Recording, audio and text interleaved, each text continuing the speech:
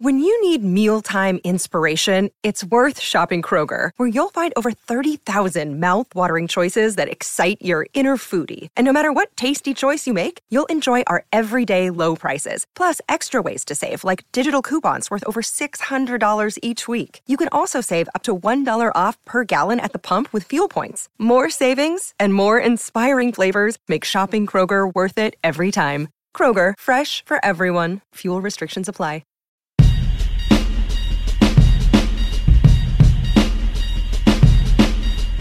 I pride myself and think of myself as a man of faith. As there's a drive in a deep left field by Castellanos.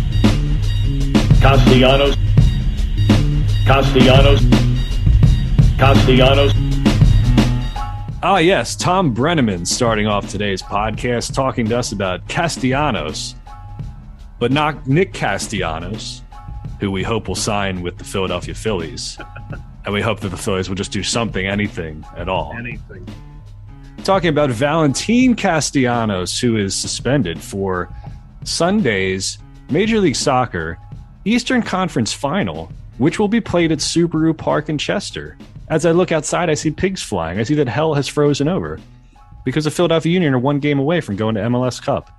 And I can't believe it, but I should believe it, and I want to believe it. And believing it with me, I hope, returning to the podcast for a second time, a friend of the program and one of my old school original podcasting partners, radio partners, it's Richard McGovern. Hey, man. What's going on? Yeah, man, it was so long ago. We were on terrestrial radio. Yes, that's right. I was trying to remember what the World Soccer Show was on. Was it on like 800 like WWDB or it was WWDB? Yeah, up on the hill over in Bryn Mawr, right? Yeah, the great Eric Nash allowed us to come on there. Simon Allen, who became a contributor to this program, was originally part of that radio show at the same time. So it's always soccer in Philadelphia has roots in terrestrial radio, and everybody knows how much I love radio around here. Mm-hmm. So. Yeah, you are the soccer Joe Rogan of Philadelphia. Oh. Well, thank you. How do I take that now? I'm not really sure. I'm not sure if that's a compliment. But I can't believe it, man. You know, I am a Sons of Ben OG. I am a Philadelphia Union OG. I mean, my apartment, which was my wife's apartment, was the original mailing address for the Sons of Ben. So we've been suffering for over a decade waiting for this moment. It finally happened. So are they going to do it, man? I mean, this could not have worked. Like, I'm seriously trying. I was trying break any better. No, it could not have. It could not. I did the story for Crossing Broad. And everybody knows it when I write for CB. When I do union stuff for CB, I try to keep it more generic because I'm not writing for you guys. I'm writing for, a generic, like more 4-for-4 crowd. So I explain, like how it all works out and why the seating is the way it is. And I was trying to think of like a cross sport comparison, and I'm like, this is like the Philadelphia Flyers being the 7 seed and getting the 8 seed. Montreal Canadiens like 10 years ago, and like all the good teams getting knocked out early. It could not have worked out any better. Well, even the matchups. I mean, it is the best. I mean, I kind of wanted the Revs on some level just because I want, you're the 1 seed, you're the 2 seed, you want to take on the 1 seed. But as far as matchups go, what was available to us, New York, we can take New York. Sean Johnson is not clutch. Anybody who remembers Olympic qualifiers back in Nashville a couple of years ago remembers that. The injuries to Castellanos, as you discussed, their backup right back is injured now with Tinnerholm out with the Achilles to begin with. Mm-hmm. James Sands has not been the same player since he came back from the qualifying window. This is a team that the Union offense can exploit. They can spread them out and they can hammer at them, such as the Union offense is. And this is a hammer. They are a hammer. Yeah, they're a block. Hammering the ball 10 yards over the. Yeah, and and without Castellanos, they just don't have that difference-making player up front. They got guys who have flashes of it, but they don't have that constant threat. And the guy who can turn the game, in one moment. And that's a huge gain for the Union there with Castellanos out. I was saying this when we looked at the bracket when the bracket came out. I just like the side that the Union were on in general. Orlando had a crappy defense. Nashville had was beatable. Good, but not world beaters. New York, I knew that they could handle if they got the job done. I was always worried more about the New England, New York side of it for sure. But I look at the totality of this now. New England's out, Colorado's out, Seattle's out, Kansas City's out. Like I got to go look at the books. Maybe I should pull it up right now because I got 3 computers in front of me, 3 computer screens. But the odds for the Union to win MLS. Have you seen odds out there for plus 250 right now? I think for the Union to win it all. For the Union to win it all, yeah. If I was a betting man, and I am a betting man, but I don't know if you're supposed to bet against your team. I don't know. Is the Union my team, or am I just a podcast host? I don't know. I put money. I basically put money against on the team who's playing West Virginia every week, so that I can't be disappointed. Right. So either we win or I make some money off of it. But it could not have broken any better for them. Let's back it up though and kind of go. Let's back up to Nashville first. And I just have loose notes here. I didn't write any normally what happens is when we do the post game show on the Gambler, I kind of like write out a bunch of stuff like Ray Didinger. And then I like kind of refer to that. I didn't do that because we got bumped for Villanova, right? We didn't have a post game. Oh, show. I know. I was trying to get it in the parking lot. I couldn't. I should have told everybody. Yeah, I thought I mentioned that to everybody, but I forgot. So I'm sorry if you turned it on and you heard Villanova instead. But I watching back the Nashville highlights now, I feel very similar to how I did with Red Bull, and it's the same damn thing we've been saying about this team for the last 5 or 6 games. Offensively, they're doing jack shit right now. Defensively, they're always going to be difficult to beat. I thought that there were some little marginal things in this game that bothered me, like set pieces where they let Jack Elliott come up and take a set piece. Jamiro hit a bunch of crappy set pieces too, and just like. I feel like these little small moments where they're fluffing chances against New York and Nashville, they're wasting these set pieces by letting anybody take them, or they're not getting quality on them. Like those are this kind of small, like marginal value kind of things that are kind of going to come back to bite you in the ass in the conference final and the final if you get there. And I just feel like some of that wasteful stuff needs to be cleaned up, and they just need to be more clinical in those spots that matter. No, absolutely. I mean, Philly and New York, you said it too in your when you were talking with Fishkin before the New York game. They're mirror images of each other almost exactly. Nashville is built very similar to Philadelphia as well, except they have a difference-making striker. They have Mukhtar. I would, as much as I hate Mukhtar, I would kill to have somebody like him on Philadelphia. I absolutely would. Mm-hmm. And it's exactly right what you're saying. The strategy the Union pursues normally of going and crossing the ball in the air into the box, Nashville will take that all day because Walker Zimmerman's going to eat it up. And you saw that. The only time they were able to score was when there was a scrum on the ground. And since selling Aronson, they just haven't been able to move the ball on the ground, feet to feet, in a dangerous area. They just haven't. Well, let's call it what it is. And I'm sorry to interrupt. I'll let you finish after I make this point. The Union scored a bullshit goal. Oh, yeah. The other night. It was a terrible set piece in. I hate outswingers into the box. The only reason that bounced is because Shabilko got close enough to it and Elliott got close enough to it that they were able to knock it down. The first shot from Gazdag is blocked. That should have been cleared by Nashville, the second ball bouncing up in the air like that. So they were lucky to score. You can't be reliant on, and I guess the point I would be trying to make is you can't be reliant on scoring greasy goals like that. No, absolutely. And you can't be reliant on Jacob Glesnes 123rd minute bangers. No, what you need to be relying on is Santos actually putting the ball in the net instead of just left. He was completely off in that game. And you talk about, sloppy with the small details.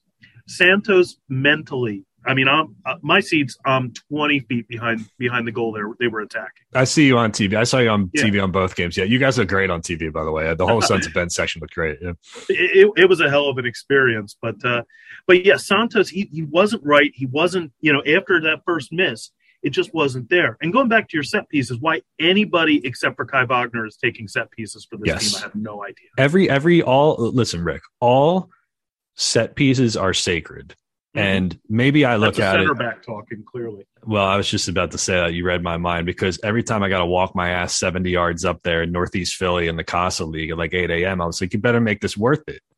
Right. But it's not just about what an individual has to do to go through it. You only have a finite amount of those set pieces how many of those do you get per game? Like you can't have Jack Elliott taking one just because he squibbled in a double bouncer a couple games ago and got lucky. Exactly. That's exactly what I was thinking was that Curtin put him in there because it was literally the same spot on the field he scored from once. But that was the ugliest set piece ever. No, here's the new rules. Okay, we're Dua Lipa here. We're laying out the new rules. Every free kick that's like straight on inside the posts, within Jacob Glesnis's range, he needs to hammer it. Yeah. Hammer the fuck out of every one of those. Every single one that's on an angle, I want Kai Wagner taking it. Okay. Mm-hmm. I want Kai Wagner taking the corner kicks, right? But if you care, and they do game plan for in swingers and out swingers based on who they're playing and what kind of marking scheme they get. If you want to hit in swingers or out swingers with a right-footed guy, then Gazdag is taking them for me. I don't want Jamiro Montero within 100 yards of a dead ball. No, absolutely. I don't want. You know, I'm sorry. No, go ahead. You can't do it.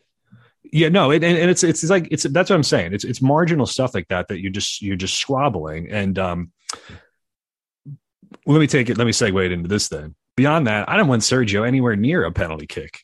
You know, absolutely. I love the fact that Jim had Jack Elliott go first, and Jack McGlynn with the ice in my veins, stone cold, man, massive cojones on an 18-year-old. But how can you put like Sergio, like seeing what you just saw for the 30 minutes before that, Sergio Santos shouldn't have been anywhere near that. Like in hindsight, I go Elliott, Kai Wagner maybe takes one. I'll let Glesnes take one. I don't want Corey Burke or Sergio Santos anywhere near a penalty. No, absolutely. I think they got lucky with that. Mm-hmm. No, I mean that's not their. I mean, even if Santos is hot, even if somehow he scores one of those two, and then you wind up in penalties, that's not his game. His game is stretching the defense and creating these big openings. Yeah. You know, I put Shabilko up before I put any of the strikers on this team. I wouldn't even have him shooting in the first three. Okay, so a lot of questions. I solicited for questions this week. A lot of stuff about the strikers. And look, here's the thing. I still go back to my philosophy. If it ain't broke, don't fix it. Jim's not going to do it anyway because that's not who he is. He's going to play conservative. He's going to set up defensively. Here's how I would change it going forward. You still come out in your Christmas tree, 4-3-2-1, Shabilko up top, Jamiro, Gazdag, the three behind him. We can talk about Alvis Powell or Olivier Mbaizo. I like, you know, Powell's been good, but he also fell asleep kind of ball watching on the goal that they gave up. So let's say that those guys are kind of a wash. What I would do is we know they're going to go from Christmas tree to 4-4-2. They're going to bring Sergio on. They're going to stretch the field. What I would do is I would be quicker with the hook on Shabilko. Mm-hmm. And I'd get Corey Burke in a lot earlier than they did before because he's the same Route 1 direct, like bulldozer kind of dude who's creating stuff out of nothing. Whereas if Shabilko is not finishing, you know, he's not doing anything else well. So at least Corey's creating stuff by just like winning aerial duels and Sergio stretching the field and stuff like that. And even if those guys can't hit the broadside of a barn finishing, Shabilko isn't even getting close to the barn in the first place. Shabilko isn't doing. I mean, I was watching him during the Nashville game, and I did not see him doing anything. He was occupying space, and most of the time, it wasn't even the right space. Yeah, you're absolutely right. I would start with him just because it wears down the defense a little bit with his size. But beyond that, yeah, I would give him the hook around the 60th minute and switch over to the 4-4-2 diamond at that point. You know what he's like? You know what he's like? This is a dumb comparison. He reminds me now of the new trend in baseball where you have like an opener. Mm-hmm. You know, like you throw him out there knowing you just got to get through a certain amount of minutes with them. And then you like kind of know you're going to win the game in the second half. Is that weird to say? No, that's a good comparison. And the thing of it is, you only use that strategy if you don't have a decent starter. If they had a decent striker, they wouldn't need to use that strategy. I think Curtin probably visualizes it more like change of pace backs, where you put out Shabilko, and then you bring in the two, and it's like, you know, running Tiki Barber off of Ron Dane. You know what I mean? We're going deep here with some comparisons, but that's good stuff, man. Listen, I think that the thing that's the complication too that makes it different than the regular season is because you know that like how many of these MLS playoff games this year have gone to 120 minutes. You know, so really, if you think about it, it's not like giving Shabilko his 60 and giving Sergio his 30. It's like giving each of them their 60. So that even kind of justifies it a little bit more to me. But I just would have been like, I just feel like he was sitting on the subs for too long the other night, whereas like absolutely. I remember looking at the board and seeing how many subs they have. Like, wait, they're into overtime and they've only used one sub, and that was due to an injury. What really concerns me with the number of minutes the Unions have been playing is Bedoya, because I don't think Bedoya is the kind of guy who wants to come off. He certainly Curtin doesn't want to bring him off. Yeah, but is he at this point going to be fit to go 90 minutes in this game coming on? I mean, he was dragging his leg at the end of the Nashville game. Yeah, and we had talked about that a lot this year, where a lot of fan observations was he just doesn't look – he looks like he's a step slow to everything. I don't know how many times this year where Ali has looked like he's going into what appears to be a 50-50. Yeah, and he just doesn't get there. He's just one step late every single time. Like if it kicks the guy in the leg afterwards, or just I think he's hit a bunch of those low crosses in from the right that just get easily kind of blocked and cleared out of there. And we talked about the more macro level problem of if you're gonna run Leon Flock on the other side, and Ali's not offensively what he used to be during the Keegan Rosenberry and Harris Medunjanin and Ilsinho days, then you're really not getting anything going forward from either of the shuttlers. And you're not getting anything from Shabilko either. So what you get is Jamiro Montero doing that goddamn rollback on his right foot over and over and over again. And if people feel like I'm being harsh on Jamiro, it's true, but because I hold him to a higher standard, because I think he was awesome last year playing as a number 8, but he has this kind of hitch. It's almost like a habitual thing where it's he gets on the ball, and if that first pass isn't there, he's got to roll it back. He's got to kind of dance around and move it backwards a little bit. Sometimes I wish he would just be less.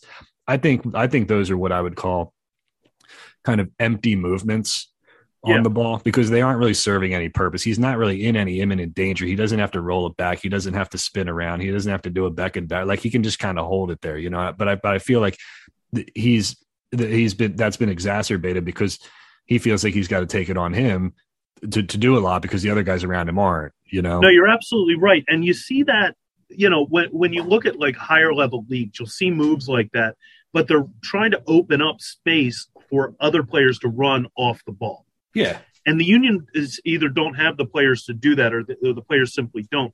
I see a world of difference between when Montero is playing with, a Shabilko or, your standard MLS player. Yeah. And when he's working off of Gazdag. The two of them have had some moments where they really connect. But again, they're playing at a slightly higher level. They're coming from a slightly higher level. And that interaction is quicker. The passes are sharper. You don't see him making that move when he's going to Gazdag. You see him making that move when he's going to McGlynn, when he's going to Shabilko. And also, I just think it's hard to say with the playoffs, but I think there was a large part of this season where Montero just didn't care. And there was, with that whole thing with him getting subbed off. And you could see the difference in his effort year versus year. In a perfect world, you'd be pulling Bedoya in the 60th minute and bringing Flock on. Yeah. Or bringing McGlynn on. Yeah. But I think it's like a Roy Kent situation. I just don't think you're going to get Bedoya off the pitch. So far, we've mentioned Tiki Barber, Ron Dane, Roy Kent, Nick Castellanos. I just want to give a shout out to, because Baxter just made an appearance on the Zoom, and I know people can't see it, but Baxter was a big part of the crew early in the Baxter, yeah, Always Soccer, yeah. He did make an appearance here. He's still around. I wanted everybody to know that. Shabilko, does it look to you like he's half-assing it out there? I swear to God, somebody erased the part of his mind that was doing the stuff he was doing 2 years ago. Exactly. I'm not crazy, right? 2 years ago, he used to come out. He used to look for the ball, get on it. He would kind of bring it out. He would turn.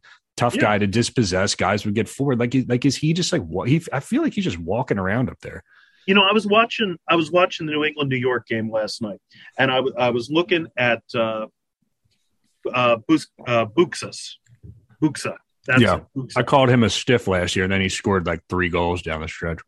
But I'm like, could we trade polls, please? Because Buxa in this offense right now. Yeah, he looks really good. Yeah, I mean, if I could pick one striker in the world for the Union to bring in, realistically, I'd bring in Weghorst, who is a functional version of Shabilko and a higher level of Buxa. Where is he? Is he at Wolfsburg still? Wolfsburg, yeah. Although he's probably going to move in January. but has size, can hold up the ball a little, can go back and get the ball a little, can run with it, can pass, but can use his size. And that's what we saw from Przybylko 2 years ago. I mean, you remember they brought him in at the end when they thought there was a chance of going to Champions League, and we all thought he was just filler for that. Comes in, wins the job out of training camp off of CJ, I think, God help us. And, he had one really good year, got the new contract, and he's just been coasting off that. I don't know if it's lack of effort or if his brain just forgot how to play the position. What's Adam Maher doing right now? I honestly don't know. It's been a while since I mentioned him.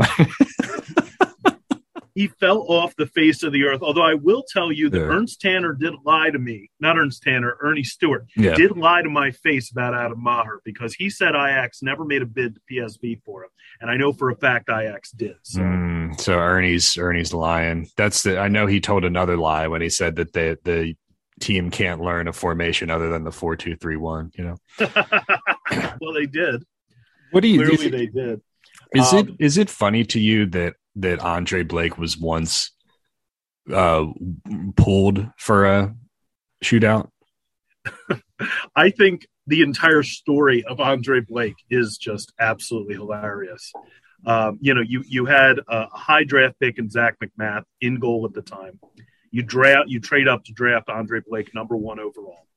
Zach McMath at that moment storms out of the convention room. Yeah. And I actually saw him screaming at his agent at that moment. Then you bring in Rasim Boli.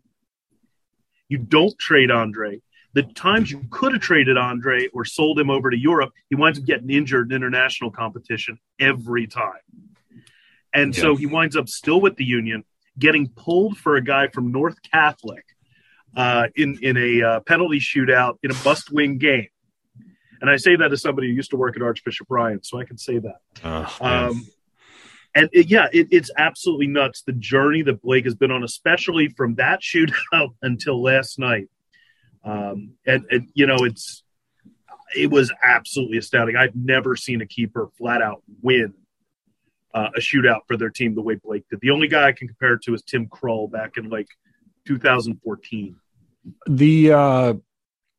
Let's do some revisionist history here, because I mentioned on Twitter the other night that when Jim Curtin pulled Andre off the field to insert Lord Helmet John McCarthy in the 2015 U.S. Open Cup final, I remember some gripes for sure. There was a bunch of gripes, but I didn't overwhelmingly feel like a majority of a significant majority of Union fans hated that move, because I feel like they were just like, John McCarthy had a really good run with penalty saves in the Open Cup that year, where they felt like it was, you could at least understand why they did it. Do you remember that the same way I do? Yeah, and I felt that way. I mean, I think most people would have been fine if they hadn't started Andre in that game. If you remember, the reason McCarthy got the run in the Open Cup was because Andre made it to the finals of the Gold Cup and got injured. The Gold Cup finals were in Philadelphia. And he didn't play in the Gold Cup. He came back, I think, in the semifinals of the Open Cup. And, as you said, McCarthy had made a number of key saves and key penalty saves. If he had started over Andre in the semifinals and the final, I think people would have been fine with it. The reason people didn't like the poll was because Union lost. Well, that and I remember the complimentary 1B to that 1A of my take at the time was that I would have felt a lot more. I would have been a lot more against the move if they left somebody on the bench who absolutely had to be on the fucking field. Yeah. And when you go back and look at it, they subbed John McCarthy on 120, right? They brought Connor Casey on in the 77th for Chaco. They brought Andrew Wenger on in 116. And the only other offensive sub they had on the bench was Eric Ayuk. So in hindsight here, we go back and say you would rather have Andre finish the game and do penalties which would allow you to make Ayuk your third sub. Is Eric Ayuk changing the game at that point? It was kind of the same thing that they had with the Open Cup the year before, because Seattle was bringing Pineda and Martins and Dempsey and whoever else off the bench, and the Union had Pedro Ribeiro. Pedro. Yeah. So that was always to me like the. I think part of the complaint too, and I don't mean to keep going back to the Dutch, but I do think it's relevant. I think part of the thing was that was the same summer that Jasper Cillessen got pulled in a shootout for Tim Krul, and it did work for the Dutch in 2 separate games. Yeah. And I think people thought Curtin saw that, and he was outsmarting himself because, John McCarthy is not Tim Krul and Andre Blake is not Jasper Cillessen. So when it doesn't work out, it's, Jim saw that and thought, I should do that too. He outsmarted himself there. Honestly, those Union teams, they never had enough coming off the bench to be able to compete in those finals. Yeah, yeah.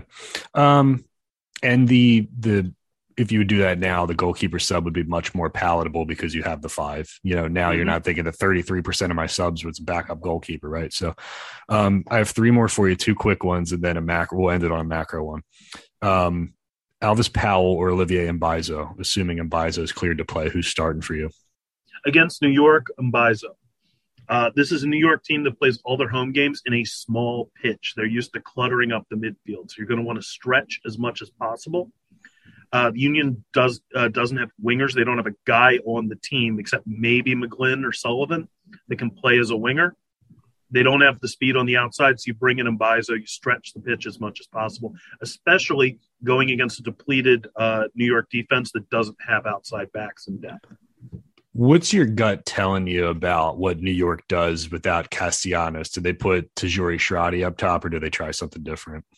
I think they move him up top and they bring in Zelalem in the midfield right behind him. And finally, we'll end it on this one. I like to go macros. I love talking about big, overarching fan type of broader topics. Is it funny to you that, of course, the Eagles and the Union are playing at the same time? Well, not at the same time, but they will be on TV at the same time on Sunday. Playing a New York team too. Yeah. Yeah. Jets and NYC. Yeah. I mean, what do you Tannenwald was like arguing with people all morning, I think, justifiably so perhaps. But I just look at it and I laugh and I'm like, oh, of course, it's like the Union finally gaining some momentum. I don't know how much overlap there is among the hardcore Eagles fan and the hardcore Union fan or whatever. But for me, selfishly, I got to write the Eagles game. So of course I would like for them to be separated. It just seems like generally too, it's like suicidal on the surface to go up against the NFL regardless. But there are no, it's like, what's the alternative? You go up against college football on Saturday, or you go up against the NBA and NHL on another night. It's like, it doesn't seem like they're saying there's a perfect Sunday slot. Afternoon, the Union are going to have just under 20,000 in the stadium. And when they win and the Eagles lose, the news is going to be one Philadelphia team is going to play for a trophy, and the other one, should they keep diving for a draft pick or not? That's what I take out of this. That's just, yeah, it's true. It's true. I think people who are going to care about the Union are going to care about the Union. I think people who understand the magnitude of this game are going to pick the Union over the Eagles. My brother-in-law, diehard Eagles fan, just bought tickets for the game coming down to Subaru Park on Sunday. People who know about it and understand the magnitude of it, the people who weren't going to watch the game anyway. I think you're right about that, and I would just say that I just threw up a quick post on Crossing Broad on Sunday night after the Union won, and just a couple hours after the Eagles had lost, and I do a big 2,000 word Eagles recap every Monday morning. But obviously it goes up later. There's more of a gap between the games there, and it's a pretty popular column. It's always done well the last couple of years, but there's more engagement on Facebook and social media on the Union post that night, which is insane to me because we're traditionally, Kyle, when he started Crossing Broad Phillies, Flyers, whatever kind of website. So that was symbolic, I think, for me, interesting for me. But we'll see. I mean, if the Eagles lose again to the Jets, it's just put them in the bagster and we'll move on from there. But hopefully we're going to have good Union news to share as well. Richard McGovern, my former terrestrial radio co-host. I appreciate you, man. Where can people find you? To be honest with you, I'm not published anywhere anymore, but you can follow me on Twitter if you like very strange takes on most things and, interesting Union takes. It's at Richard McGovern, McGovern. Appreciate it. Yeah, no, thanks so much for having me on, and hopefully we will be celebrating the Union making it to their first MLS Cup final in just a couple days. I hope so, man. Those words, I still can't believe those words are coming out of anybody's mouth on this program, but I like it. All right, let's see what you got in the way of questions, comments, and concerns. Oh, it's Dave Zeitlin checking in. Dave Zeitlin says, does Chris Albright, actually believe he can lure Curtin to Cincinnati, or is he just trying to get Sugarman to give his friend a hefty raise? Right, so if you missed it, there was an article in The Athletic from Sam Stayskull that said that since he was trying to pry Jim away from Philadelphia, and they spend a decent amount of money, right? And so maybe the thought was like, hey, come over here, we'll pay you more, we'll give you more dollars to work with, you know? I think Chris would not be doing his due diligence if he didn't at least try, to bring Jim over to Cincinnati with him. But I think that Jim would only leave Philadelphia for 2 jobs. I think the first one is the United States men's national team. I think the second job he would leave for is like a Salzburg or something like that, like follow the path that Jesse Marsch went on. And that was something that Jim actually said on record a couple weeks ago, where he was like, I think he said, quote, I would like to test myself in Europe someday. So I don't think Cincy's in the cards for him, but I do think he would go take those other 2 jobs. This one's from Jared Young. All the forwards have struggled in the playoffs, to put it mildly. 14 shots, 3 on target, 1 goal. Jesus, is it that bad, really? What should they do up top Sunday? What's the plan for both starters and subs? Yeah, so this is what Rick and I were saying. Casper starts for me in the Christmas tree. I bring Sergio on around 55 minutes. I take Shabilko off 60, 65. I move the Corey Burke sub way up if Casper's doing what he's doing. I think the strategy's fine because I don't really know what else they can do other than start Corey. Because Shabilko's not going to make a difference off the bench either, right? So I think you do what you've been doing, but you just try to push up that Burke sub. Okay, this is from Matt Batdorf. What are your top 3 villains, most hateable players in MLS? Since Tati Castellanos is out, I know this loses some of its flavor, but man, I hate that guy. Yeah, he's a flopper, and he's a complainer and a whiner, and just like not really nothing he does is like really likable. I don't think he's got a ton of fans. Are there a lot of Castellanos fans out there?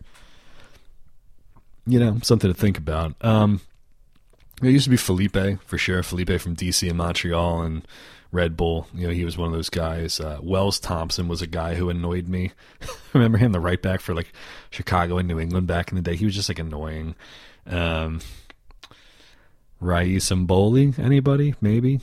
He could be a guy too. Yeah, there's some pain in the ass dudes there. Castellanos would probably be on the top for me, just because he's like a floppy McFlopper, It's from Alex Selden. What's the over-under on cheesesteak or Rocky statue cutaway shots? Well, they'll do the cheesesteak for sure. They'll do the Rocky statue. Maybe Boathouse Row will be in there. Maybe we'll get the blimp shot of the of William Penn. Maybe we'll get a Comcast tower. They always use the same thing, right? It's like the same shots. It's like Philadelphia doesn't have anything else to look at besides those. All right, a second one here from Alex. Does MLS prefer having the final in New York for obvious reasons, or do they want to avoid the spotlight shining on the joke of having a team play in Yankee Stadium? Yeah, that's a good question. What is the sexiest MLS Cup matchup from a TV or attention standpoint? I guess it's New York City versus Portland, right? But then you have to have the joke, if New York could possibly be hosting Salt Lake, so it's like, you want your Cup final broadcasted everywhere on that joke of a field? Hopefully not. So, I think Union, having it in Portland or having it in Chester, I think would certainly be preferable, just from sparing yourself the embarrassment of that, right? This is from Paul. It's building on your deep dive into the intrusive R. Yes, words that end in letter A. We haven't done that in a while. Here's another linguistics question for Always Soccer. How do the words 4 for 4 come to mean I'm a fan of all 4 major sports? Those 3 words don't line up for me that way. Can you translate? Yeah, Gargano asked me to come on his show about a year ago and explain why I thought that saying was a crock of shit. And he was just repeating to me, it's like, he said it's a euphemism that he came up with to mean that, like, you just want to support the other teams in town. I told him he needs to update it because it just doesn't really, like, it's archaic. It's anachronistic because there are more than, 4 teams that people support here, like even going beyond the 4 majors in soccer. Like, I wanted Nova to win, like, as a neutral. I would like to see Temple win if they're in the tournament and they're playing like Baylor or something like that. So it was just a thing that Anthony came up with back in the day to say that, like, you Flyers fans support Sixers fans who support Eagles fans who whatever, So, and then the 4 for 4 thing became like a way to kind of exclude Union fans, like a little like de facto insulting kind of thing. 5 or 6 or 7 years ago or whatever it was. So that phrase annoys me, but he was trying to tell me that it's not complicated. It's just a blanket term for widespread support, I guess. Paul has a comment here. He says there's not enough props given to Ashley Rice, the Union's pregame anthem singer extraordinaire. How can Kasper listen to that glorious magic and then go on to play magic free like he does? That's a good point. Yeah, we'll give props to Ashley Rice on this podcast. She's great. I know some people liked having the crowd sing it too. I don't know. Maybe that's a conversation for another time. Alex says, I don't think we can risk taking the game to overtime. An early huge would be my game plan. I think that's a typo. An early huge would be my game plan. With that in mind, do you start Santos? No, I don't start Sergio because I think he's more of a difference maker off the bench versus Kasper, who's not. You got 3 strikers, only 2 of them can do something off the bench, and that's Corey and Sergio, so I'm sticking with that. Walt says, Ari, in response to Jim in Cincinnati, is this a scenario where if we win the Cup, Jim unfurls the mission accomplished banner and wants a new challenge? Well, possibly, but since he's not the challenge, right? The new challenge would be to go to Europe, would be to go to a Salzburg or a Genk or something like that, right? So I think that what Walt is saying there, the idea of the new challenge makes a lot of sense, but I don't think that Southwestern Ohio is the challenge. This is from Zach. He says, it seems like the Union have a lot of opportunities for set pieces, but the quality has been poor. Yes. Rick and I talked about that. Here's what we're doing for set pieces. Kai Wagner, Daniel Gajdag, and Glesnes. I don't want anybody else touching them. Marcus Phillips says, with Castellanos out, who did the Union have to focus on to keep a clean sheet? Yeah, we talked about that. They got Tajuri Shradi. They have Tiago as well. I think Hebert, who was really good for them a couple years ago before he got injured, he was sitting on the bench too. So they got some pieces. They still have a really good line of 3 behind whoever goes up there. So just because Castellanos is out doesn't mean they're not dangerous for sure. They move the ball really well on that front 3, and they'll probably grab some possession from the Union for sure. DJ Edwards, he says, if RSL wins and the U don't have to leave Chester, is the season a failure if they don't win MLS Cup?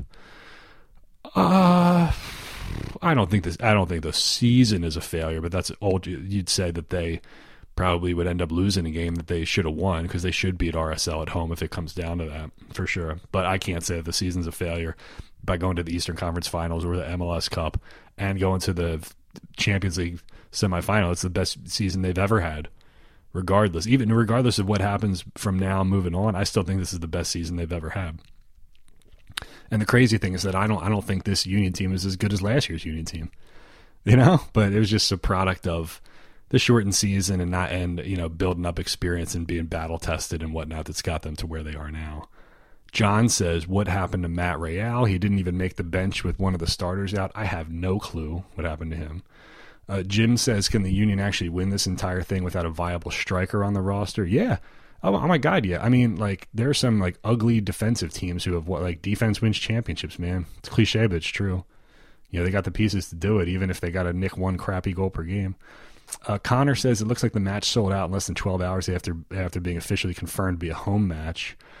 Has this postseason run done more to cement the Union in the 4-for-4 conversation than everything else in the team's history combined? I would say yes. just for the fact that it's playoffs and casual fans understand the playoffs. I can explain the Shield 400 times. They don't know what the fuck the Shield is. I can go down to South Philly and tell Tony from South Philly that they went to the finals of the U.S. Open Cup. Tony from South Philly doesn't know what the fuck the Open Cup is. So this is it. This is the thing. That's why I keep using that phrase. It's like you're speaking a language that the casual fan can understand. It's a good question from EJ. He says, what do you think attendance at the Link would be for this if they played this game at the Link? Well, the Link holds 65,000. I don't think they would pull 65,000 at the Link.